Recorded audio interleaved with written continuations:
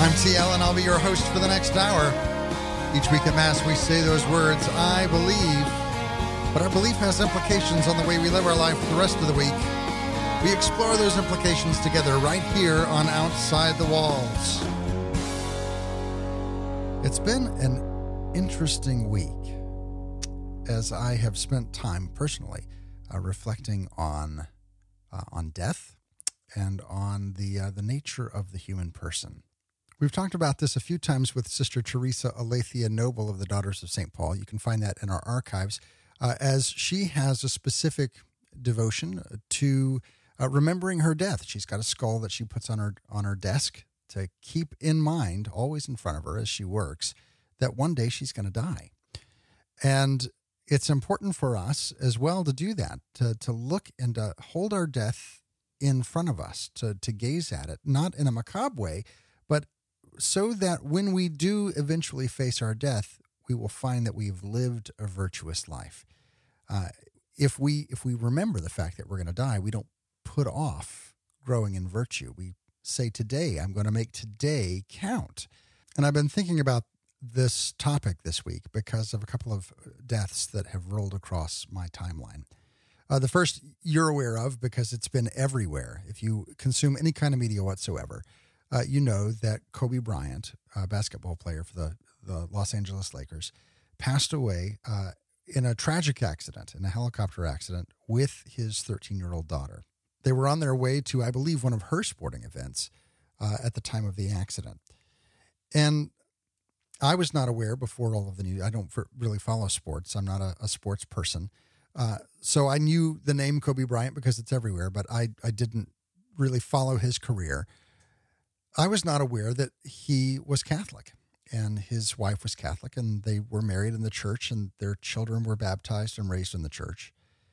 And what really stood out to me more than anything, and I've learned a little bit more about his life since then, though not so much his sporting career still. One of the things that stood out to me is that Sunday morning before the game that they were on their way to attend, they went to Mass. And how important that is for us to not delay our reception of the sacraments.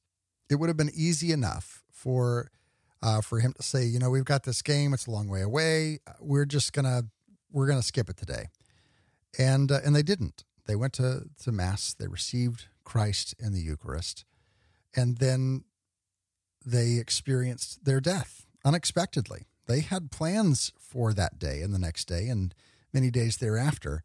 And we cannot know with certainty when our death will come. We have to be mindful and live at every moment as if today's the day. Today's the day that I'm going to be face to face with God the Father. And what am I going to say to him? What am I going to say at that particular judgment? That was more important than me going to be with him in the Mass. What was more important than living my life according to his will or being virtuous? And if we live with that in our mind and say, I'm going to have to face God the Father, a loving God who desires nothing more than relationship with me, and yet still the just judge. So how can I, in good conscience, live my life in such a way that is a joyful reunion and not a fearful one? The second death that rolled across my feed was probably a little bit more sobering, and that was on Tuesday. The news came across that a young priest, 34 years of age, had taken his own life out of the Diocese of Kansas City, St. Joseph. And I know nothing of the circumstances. I don't know what led up to it. I don't know if there was depression or if there was extreme fear or distress. I have no idea anything that happened in that scenario, but it touches me very deeply because I know the kinds of things that tend to lead people to that decision. And very often it doesn't feel like a decision. I know the kind of distress that take someone to a place where they feel that all is lost. And so I feel just very deeply for him and for the parishioners that have been left behind, and for his family, his parents, and any siblings that he may have who have been left behind.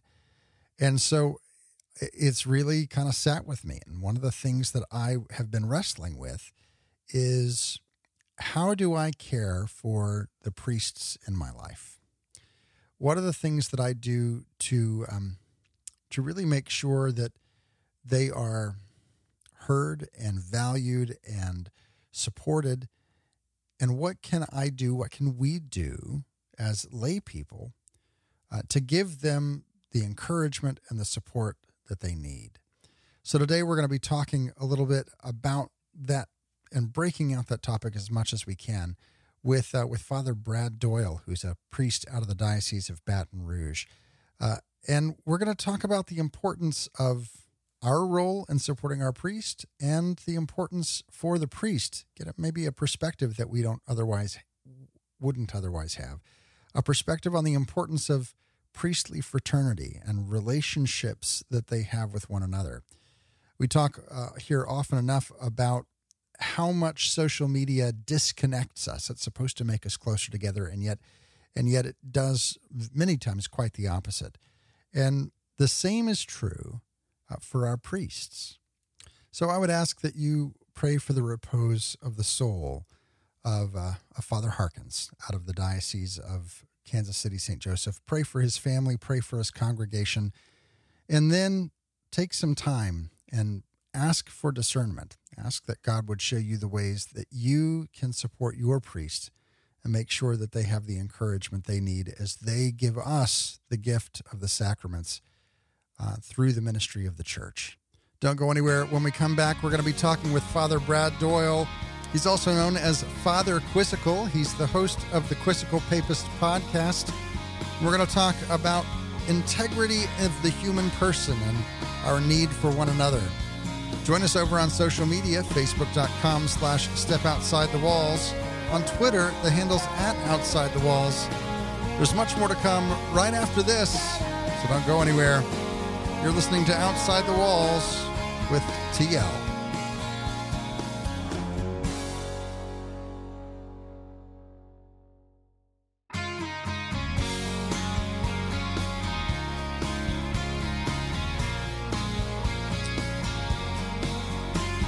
Welcome back to Outside the Walls, where we explore the implications of our belief on our daily life. I'm your host, TL.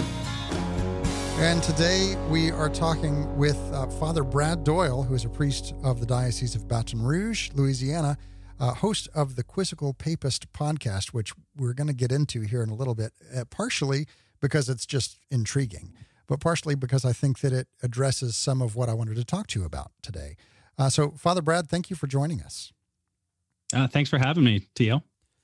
So we're talking today, earlier this week, across our social media feed, yours and mine both, came the devastating news that a young priest, a vibrant priest out of the Diocese of Kansas City, St. Joseph, had committed suicide. Mm-hmm. And there's a number of things that go along with this. Of course, we could talk about the Catechism's statement and the understanding that a feeling of hopelessness that is accompanied by mental distress can certainly lessen the culpability that has traditionally been associated with the taking of one's own life. We could talk about the stigma that surrounds the questions of mental health and what amazing strides are being made recently, specifically even with the Bishop of Lincoln, Nebraska. Yeah, who is Bishop Connolly. I brought that up too. I did some research before coming on. I wanted to talk about that. So. Yeah. And so there is this understanding that mental health is healthcare, and it's something that we traditionally have not talked about, and even more so, I think, priests, because there is this expectation that everyone see you as perfect in a way. Mm-hmm. Also, what I want to talk about is the need for priesthoods to have this fraternal connection, whether it be with brother priests or with other clergy, but to have some outlet where there is someone to whom you can go and express your frustrations, specifically because within your own parish, most of the things that you hear are when someone's upset about something. Mm-hmm. So I want to explore this in a variety of ways. One, how do we, as a society and as a church, make a way for the priests to be supported, whether it be in their fraternal connection, maybe from archdiocesan resources, and then lastly, how can we as parishioners support our priests? Awesome. Yeah. I mean, I think the first thing that I thought of when I was reflecting, praying about Father Harkin's suicide, his death, his passing, how it happened, and was that the reality that people need to know that priests are not superhuman. They're humans with a supernatural calling. Right. And so there's 4 pillars of formation, 3 of which, one is pastoral, one's spiritual, one's intellectual. So like the study and stuff like that. And then one's human. Because as we know, God takes human beings and he works through human beings. And he's done it the whole time throughout salvation history. And that means we are broken because of the fall. We're broken because of concupiscence. We have sicknesses that aren't our fault all the time, whether that's physical or mental and psychological. And so to have a quietism towards that, or even as laity, like the lay faithful of our country, of our church and international over the world, to approach the priest as if they're untouchable, that they don't experience the same hurts, pains, struggles, depression, all that. It's not helpful. We have to have a realistic approach and understand our pastors, our priests, our parochial vicars, our religious teachers, what have you, they're humans, and we need to approach them as we would any human, especially when it comes to mental health and stuff. Well, and let's take a look at that, because I think that something that I have noticed in recent days is we don't really know how to approach people as human anymore. We have part of this may be our political climate. Some of it could just be the nature of social media, how we have largely become anonymous people talking to other anonymous people, and we let our worst natures out. And we've cultivated that to the point that sometimes it's really hard to notice that the things that I am saying and the opinions that I am expressing have a deeper effect than just me being able to vent. But they actually can do damage and bring wounding to another human being, another human person made in the image and the likeness of God. Yeah, there's a difference between proximity and intimacy. Mm-hmm. And so online, like you're talking about things we say online, but even friendships online aren't the same necessarily as intimate one-on-one. It could be a tool for intimacy, but we just had a priest formation event where all the priests of the Diocese of Baton Rouge would get together once a year and have some formation. And the priest talked about how the reality that sometimes priests are more lonely now in a technological age, with all social media, with all the emails, with all the phones and all that, than they were when they might have been missionary priests in the United States, where you had, a couple dozen priests responsible for the entire, Mississippi Valley area, from like Louisiana to Detroit or whatever. And they were closer then. They lived in community more intentionally then than they do now. So just proximity or ability to an ease of contact doesn't mean there's actual intimacy. And I think what you're talking about is the phenomenon of anonymity. Yeah. Anonymity allowing the ability to just cut people down, critique people, just rip them to shreds and leave them in the dust, which we would never do in person, right? Well, if we acted like we do online in person, we'd be kind of sociopaths. Yeah. Well, and I would say that anonymity not only gives us the ability to more severely damage the other person, but it also changes us. It changes our ability to be vulnerable with other people. Our expression of that vitriol makes us, I think, a little bit less receptive to any kind of criticism, any kind of pressure or or pushback. And so you end up either feeling like you have to hide yourself away to keep yourself safe, or you have to, not express those opinions out loud lest you end up reverting to that online persona. And so as a means of quote unquote trying to protect those that we're close to, we end up closing ourselves off because we've not cultivated an appropriate way to exchange ideas and beliefs and disagreement with one another. Mm-hmm. Or we just create an echo chamber, right? Where we just shout the beliefs that we already have, the opinions we already have. And this happens in the church when it comes to the politicizing of the church, whether it be liturgical or theological or whatever. We have our little group of people that agree with us, and we shout our opinions into an echo chamber, and it comes back to us affirming. We never open ourselves up to the other, So I think that happens often, and that doesn't help.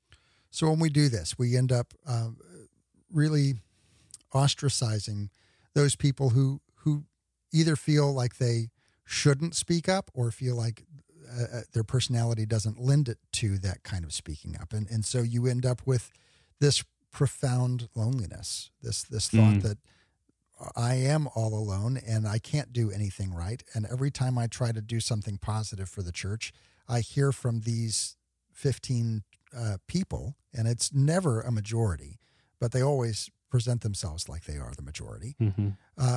How can a parishioner, maybe who isn't part of that circle of influence, who doesn't necessarily know that kind of pressure is being exerted, how can that person provide support and encouragement and life to their local parish priest?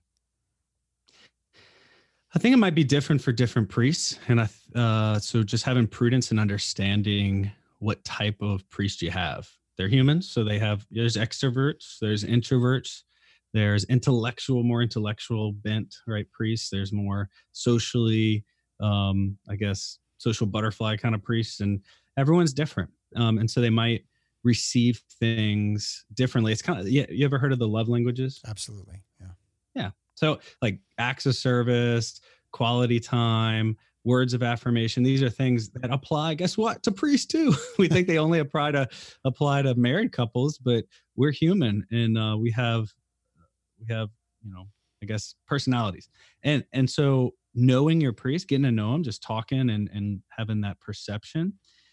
And then, so I guess desiring to encounter your priest on their ground that they're more comfortable receiving love. Mm-hmm. So whether that's words of affirmation or acts of service, like helping them out around the parish, or quality time. If I know I was part of a parish cluster, and it was in South Louisiana on the river, sugarcane fields, very rural. There was one restaurant, one bar, like everyone's grandma lived on the street they lived on. And there wasn't an LSU game or a Saints game that I didn't have 2 or 3 houses that I was invited to, which can be dangerous because if you pick the same house, it's like parishioners like, he never comes to my house. And that's kind of ours to juggle. But that was how I'm loved, right? That's how I love those situations. I love sitting at a TV yelling at, the Saints defense and actually building rapport with parishioners in that moment. And so maybe if you have a more outgoing priest, invite them over. The dude probably wants to watch some sports or have dinner or do a house blessing. Say like, hey, can you come bless our house? And that's always a great one, because even if the priest is an introvert, you throw in some liturgy to it as well and say, oh, I have this liturgical need and I'll feed you while you're here. So you kind of kill 2 birds with one stone. Exactly. And then if it's a house blessing, I think it gives them permission to like make it as much as they want, like a priest can come in, hang out, eat a little, but then I came to do the house blessing. Right. So you never know, just open-ended. No, like, I guess try not to have expectations, because there's so many families, so many parishioners. There's a parish to run. There's budgets to be balanced. There's all these things, buildings to be built.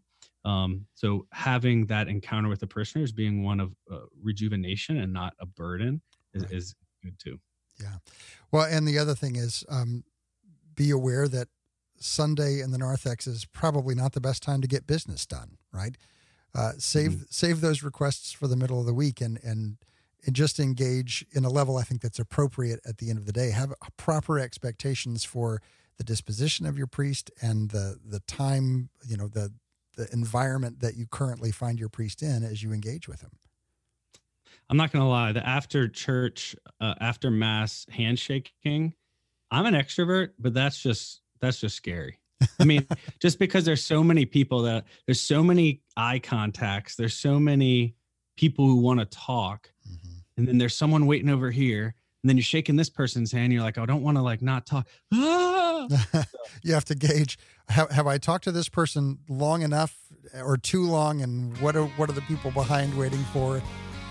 This is a difficult calculus to figure out, and we're going to continue this conversation talking about how to support our priests and the needs of human interaction that our priests have right after this. Join us over on social media, facebook.com/stepoutside-the-walls. On Twitter, the handle's @OutsideTheWalls. Do you have some practice that you do to support your priest? I want to know about it. Come tell me over there. And we'll be right back right after this with much more. You're listening to Outside the Walls with TL.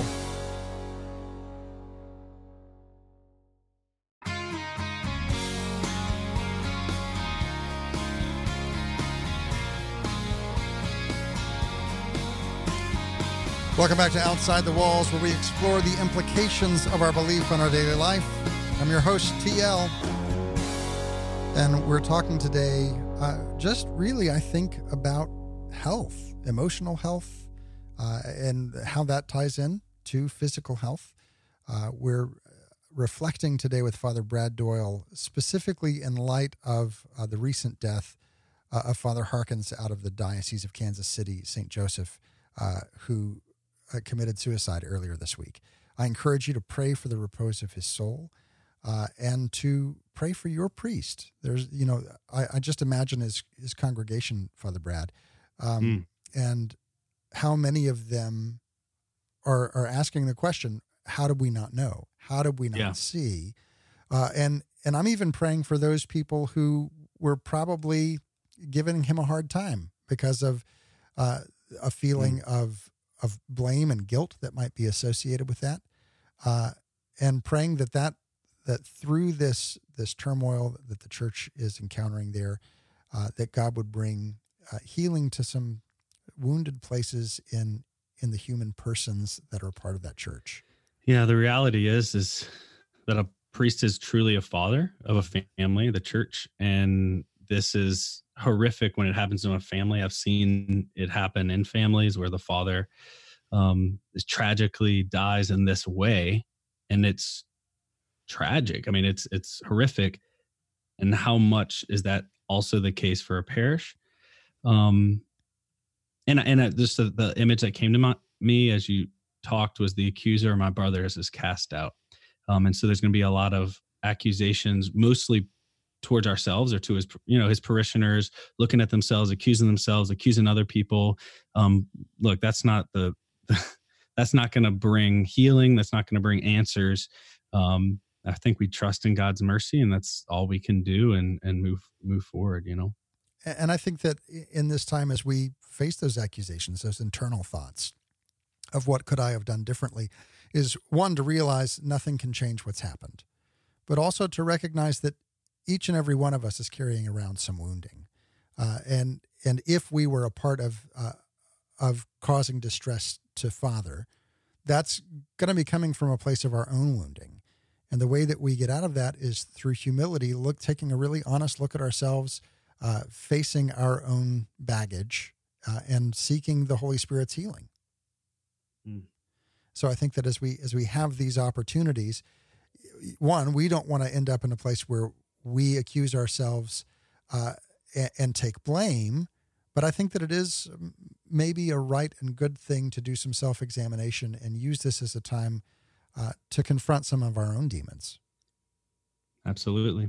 That definitely for us as priests, you hear something like this and you're like, whoo, maybe I should call my friend and Mm-hmm. tell him I love him. Yeah. My priest friends, I'm like, hey guys, love you. And is there anything I can do for you? Can I pray for you? How's the parish going? How are you transitioning into this new role? Whatever the case happens to be. Yeah. And look, we don't know. Maybe he had those friends. Maybe they were reaching out. There's a lot we don't know from our perspective. And so all we can do is take this in stride with our own lives, our own priesthoods, our own churches, if you're a lay person, and just do our best. One of the things that I have been thinking about as I have been thinking about Father Harkins is sometimes we get so caught up in what we do that we think that who we are is completely about what we do, and how important it is to have interests outside of work. Yeah, you should love what you do, but you should also do something else. And one of the reasons I'm thrilled to be talking to you today is you have these things that are integrated into your life fully, and they're completely outside of the expectation of what I think Father's going to do on a Friday night or whatever the night is that you happen to go do pub quizzes. Of course, your Twitter handle is @Father_quizzical. Talk a little bit about this interest of yours, how you first got interested in it, and then maybe a little bit about how, even when you're off duty, how your charism kind of expresses itself there. Yeah. At the pub. Yeah. I think, I see my life as very integrated, or I try to be very integrated. And so even though I have hobbies, I have loves, I have passions of priesthood, of which is my people, the bride, the church, obviously. And so all these other things that might seem detached aren't really. They're part of a priestly ministry, just in a different way, maybe a way that people haven't thought about before. So as a seminarian and as a young priest, I was in Baton Rouge, and I had a pub quiz team, or bar trivia. We call it in Louisiana bar trivia. Other places call it pub quiz. Basically, where you go to the bar with your friends, sit at a table, people ask questions, and you battle other teams, and you win, I don't know, bar tabs, or other prizes. Fantastic. I love it. It was my jam. I love history. I love trivia. You argue with your friends. You laugh. It's really great. We had really good team too, not because of me, but because of my friends who were really brilliant. And then I got moved to Vacherie, like I said earlier. So this rural area, there's no bar trivia like within 40 minutes. And I met the owner of the only bar restaurant in town. And I asked him, I said, hey, do you mind if I start a trivia? And he was like Catholic trivia? And at this place, I said, no, just regular trivia, led by Father Brad of the local parish, but just regular trivia every other week on a Wednesday night. You're not open anyway. We can open a special day. You get more money. And he said, sure, go ahead. And, probably about 30 parishioners and like 20 other people, young people who work, like historians who work at the plantations along the river. They were starting to come, Laura Plantation, Oak Alley. And people would show up and we'd have bar trivia and I would lead it. And it was a blast. And then I started doing a podcast because I said I could make this and integrate the faith and this trivia, because one of my deep desires, and I think one of my charisms as a priest, as I discerned it throughout my 4.5 years of being a priest and as a seminarian and just my life, especially being in South Louisiana, is destroying the idea that our faith is compartmentalized, that our faith is over here on one side, and then our social life's over here, fun is over here, and then reverence is over here. I think that does a disservice to sanctity. It does a disservice to the church. No, you are one whole person who God wants to fulfill in a great way. And there's been multiple times where I've walked into bars, like after weddings or whatever, in my clerics. So I'm not going to change out of my clerics and I'm going into a bar. I'm going to go into the bar. Christ is coming into that bar. Mm-hmm. And guess what? I'm going to stand outside probably at the end of the night. And there was one time I had a line of confession outside the bar, and I don't know if it's because, people had 2 tequilas or whatever, but no, it was great. They're I heard much more open to expressing the things in that state, yeah, right? in vino veritas, right? So that's kind of my, at least what I've discerned, so part of my charism and my love is showing up in places people aren't expecting me to be, and not just me, but Christ. Because when I show up in persona Christi, like as a priest, which I'm always a priest, they're like, why are you here? What is Jesus doing here? Mm-hmm. And I'm like, he's loving you. Yeah. Yeah. I was at a lunch with took a priest friend of mine out to lunch, and we went to Chick-fil-A, and he's there in his clerics. He wears them everywhere. And this person came over to him after we were standing in line for a few minutes and said, "Father, I just want you to know, I'm so glad you're here, because I was about to lose my temper. And then I looked up and I saw you, and I'm like, okay, I'm going to put on virtue. I got to do the right thing." It's most of the time it happens the opposite for me. I'll be at like CrossFit and someone will drop, a surly word and be like, "Oh, I'm sorry, Father." And I'm like, "Don't apologize to me. I mean, God hears you. It's not me." So let's talk a little bit as how obviously you have that connection with the people in your parish, and the people not just who are registered parishioners, but those people who are within the boundaries of the parish. Y'all may not know this, but the priest is responsible for everyone who lives within a geographical boundary. He's the pastor of everyone, whether they come to church or not. So I love this idea of going into the bar and having this activity to minister to your parishioners, registered and unregistered. But there's also a need for priestly fraternity. And so absolutely, yeah. How does that play out in your context? And is there something that we as the lay can do to help facilitate and enable that priestly fraternity to take place? That's an interesting question. I never thought about what lay people could do to facilitate priestly fraternity, because I see it as first and foremost a responsibility of the priest himself and his brothers. And so I've been blessed with fantastic brother priests of all different generations. And obviously it's most natural to be drawn to the guys of your own generation. You went through seminary together. It's kind of like military. You go through boot camp with guys, you're going to be closer to them. You go on deployment with these guys, you're going to be closer to them. But there's a shared brotherhood as a vet, right? As a veteran. Right. And I kind of liken that to the priesthood, like the guys you went through seminary with. And we hang out. We go every year on our anniversary. We go and get a steak together. I'm often calling up my friends and going over to their place, or hanging out. And so I think it's up to the priest, really. I don't know. Do you have any ideas? I don't know how a layperson can facilitate that. Well, I think one of the most important things, as I look at it, that a layperson can do is realize that human component of Father, and say to oneself, Father doesn't owe me all of his time, right? That we can, if we see Father working 24/7, to give some encouragement, to take a break, maybe even provide a gift card so that Father can go with a neighboring priest and go do something completely aside from the parish, so that you can have that human formation. Just to understand and to pass along to fellow parishioners that Father is not property. Father is a human person who has spiritual authority and responsibility for the parish, but he also has responsibility for himself, and we need to allow that and make room for that, space for that to happen. As you talked, it reminded me of a quote by St. Augustine, and he says that I'm a bishop for the parishioners, I'm a bishop for the salvation of souls, and I'm a Christian for my own salvation.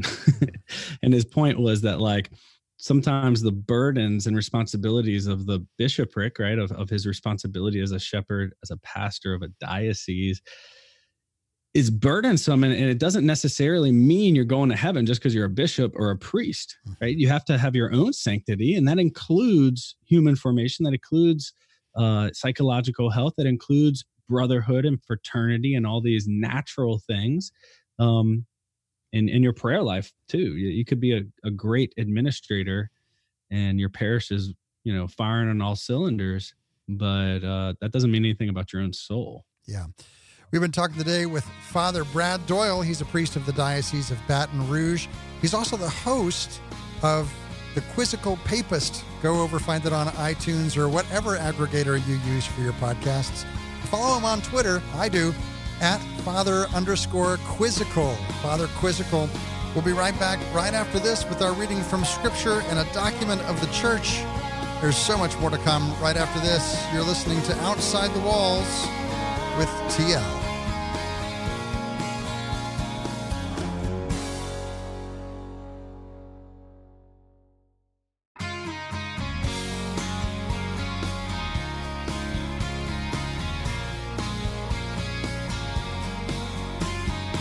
Welcome back to Outside the Walls, where we explore the implications of our belief on our daily life. I'm your host, TL. And today we've been talking about how important it is. A couple of things. One, our need as human beings for connection, for interaction, for vulnerability. And that extends to our priests. Our priests, being human as well, need that support. We've been talking today with Father Brad Doyle. I know him from Twitter, and you should too. His handle there is at Father_Quizzical. That's FR_Quizzical. And he's the host of the Quizzical Papist podcast, and he's also a priest of the Diocese of Baton Rouge. If you missed any part of today's show, or you want to share it with those that you know and love on social media, have no fear. All of our episodes are archived over at OutsideTheWalls.com. Additionally, each and every week, I give an extra segment to those people who support the show through Patreon to keep us on the air. For as little as $5 a month, you get weekly extra segments, and you can join that support community. I invite you to come take a look at it while you're there, sharing the episode over at OutsideTheWalls.com. On the top right-hand corner of the page, you'll see a link that says Patreon-support the show. I encourage you to click that link, look through it, and see all of the various tiers that you can support at and the different rewards that we give to those tiers. And consider making this the week that you join that community. Let's turn our attention now to our reading from Scripture and from church history. And this is one of those weeks that the readings just line up. Didn't have to go look for them. There they were for today's readings. One we're going to look at first is the Gospel of the day, which comes from the Gospel of Mark. On that day, as evening drew on, Jesus said to his disciples, "Let us cross to the other side." Leaving the crowd, they took Jesus with them in the boat just as he was, and the other boats were with him. A violent squall came up, and waves were breaking over the boat so that it was already filling up. Jesus was in the stern, asleep on a cushion. They woke him and said to him, "Teacher, do you not care that we are perishing?" He woke up, rebuked the wind, and said to the sea, "Quiet, be still." The wind ceased, and there was a great calm. Then he asked them, "Why are you terrified? Do you not yet have faith?" They were filled with great awe and said to one another, "Who then is this, whom even the wind and the sea obey?" That reading comes from the Gospel of Mark. And how often do we find ourselves in the place of the disciples that day? We feel like we're following after Jesus Christ. We're going where he told us to go. We're getting in the boat he told us to get into. And then halfway through, everything seems to be going awry, and Jesus is nowhere to be found. He's not active. He's sleeping. And how we can feel forgotten and abandoned. And I think of Father Harkins, who recently lost his life, took his life. And I really just empathize with the hopelessness that goes and drives that decision. And I see it here in the disciples' cry. Do you not care that we are perishing? And sometimes in our circumstances, it feels like Jesus is not waking up as quickly as we would like, because here the boat is already filling up. And we, being a logical people, we know what happens when boats fill up. They sink. And if we allow ourselves to get beyond the very present moment and try to follow it through to its natural conclusion, we feel like we will be swamped and drowned. But Christ is in the boat. Christ is there, albeit asleep, and he's not going to go down, right? This is the guy who walked on the water. He's not going to sink with the boat. And the wind and the waves obey him. And it seems like we're waiting as long as we possibly can wait, and we're crying out for help, and we're asking for divine intervention, and it may not feel like it's coming. And perhaps even as I'm relaying this to you, you see yourself in this story. You feel the wind and the waves. You see the boat filling up, and you think, I'm not going to make it much longer. Do you not care that we are perishing? And I want to assure you that even if this is a storm that you brought on yourself, or whether this is a storm that came from the outside externally, that Christ is in the boat. And this is the God whom wind and waves obey. So don't give up hope. Tell someone. Cry out to God. And you might even cry out to God in the person next to you, right? Don't keep it inside. Go ahead and with the apostles, voice that. Do you not care that we are perishing? And then be prepared to marvel at the God whom the wind and the waves obey. Today's reading from a document of the church comes from today's Office of Readings out of the Breviary. And this is one of those that when I pulled it up, because I always start with the day, and if it doesn't seem like it fits, I go somewhere else. And sometimes I can kind of make it fit. And today was one of those days that it just kind of hit me in the face, because I was not planning on this being our topic this week until all of this stuff came across my newsfeed. And here, as I opened up the breviary for today, the selected reading is from the Pastoral Constitution on the Church in the Modern World, from the Second Vatican Council, known as Gaudium et Spes, and it's numbers 18 and 22 on the mystery of death. In the face of death, the enigma of human existence reaches its climax. Man is not only the victim of pain and the progressive deterioration of his body, he is also and more deeply tormented by the fear of final extinction. But this instinctive judgment of his heart is right when he shrinks from and rejects the idea of a total collapse and a definitive end of his own person. He carries with him the seeds of eternity, which cannot be reduced to matter alone, and so he rebels against death. All efforts of technology, however useful they may be, cannot calm his anxieties. The biological extension of his lifespan cannot satisfy the desire inescapably present in his heart for a life beyond this life. Imagination is completely helpless when confronted with death.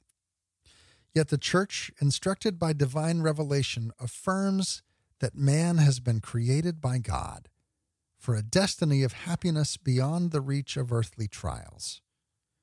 Moreover, the Christian faith teaches that bodily death, to which man would not have been subject if he had not sinned, will be conquered. The Almighty and merciful Savior will restore man to the wholeness that he had lost through his own fault. God has called man, and still calls him, to be united in his whole being, in perpetual communion with himself in the immortality of the divine life.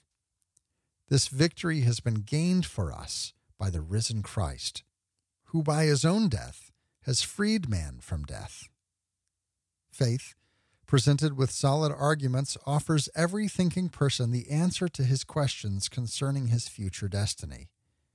At the same time, it enables him to be one in Christ with his loved ones who have been taken from him by death, and gives him hope that they have entered into the true life with God. Certainly, the Christian is faced with the necessity and the duty of fighting against evil through many trials and of undergoing death. But by entering into the Paschal mystery and being made like Christ in death, he will look forward, strong in hope, to the resurrection. This is true not only of Christians, but also of all men of good will, in whose heart grace is invisibly at work. Since Christ died for all men, and the ultimate vocation of man is in fact one that is a divine vocation, we must hold that the Holy Spirit offers to all the possibility of being united with this Paschal mystery in a way known only to God.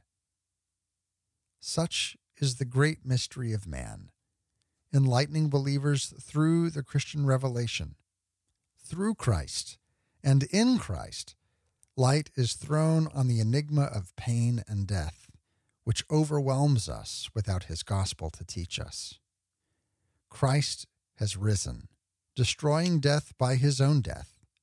He has given us the free gift of life, so that as sons in the Son, we may cry out in the Spirit, saying, Abba, Father. That reading comes from Gaudium et Spes. So today, as you contemplate your own death, don't be afraid. Christ has come to reconcile us with the Father and unite us to him forever. And as you meditate on the trials of this life, don't be overwhelmed. Christ is in the boat. He does care. He knows your situation, and he will calm the wind and the waves. That's all the time we have for today's show. Today's show is brought to you by Carrie Carlson and all of those who support the show through Patreon. Go to OutsideTheWalls.com, click the Patreon link in the top right-hand corner, and join their numbers. Join the ongoing conversation this week over at Facebook.com/StepOutsideTheWalls. On Twitter, the handle's @OutsideTheWalls. And until next week, may the Lord bless you and keep you. May the Lord make his face to shine upon you and be gracious unto you. May the Lord lift up his countenance upon you and give you peace.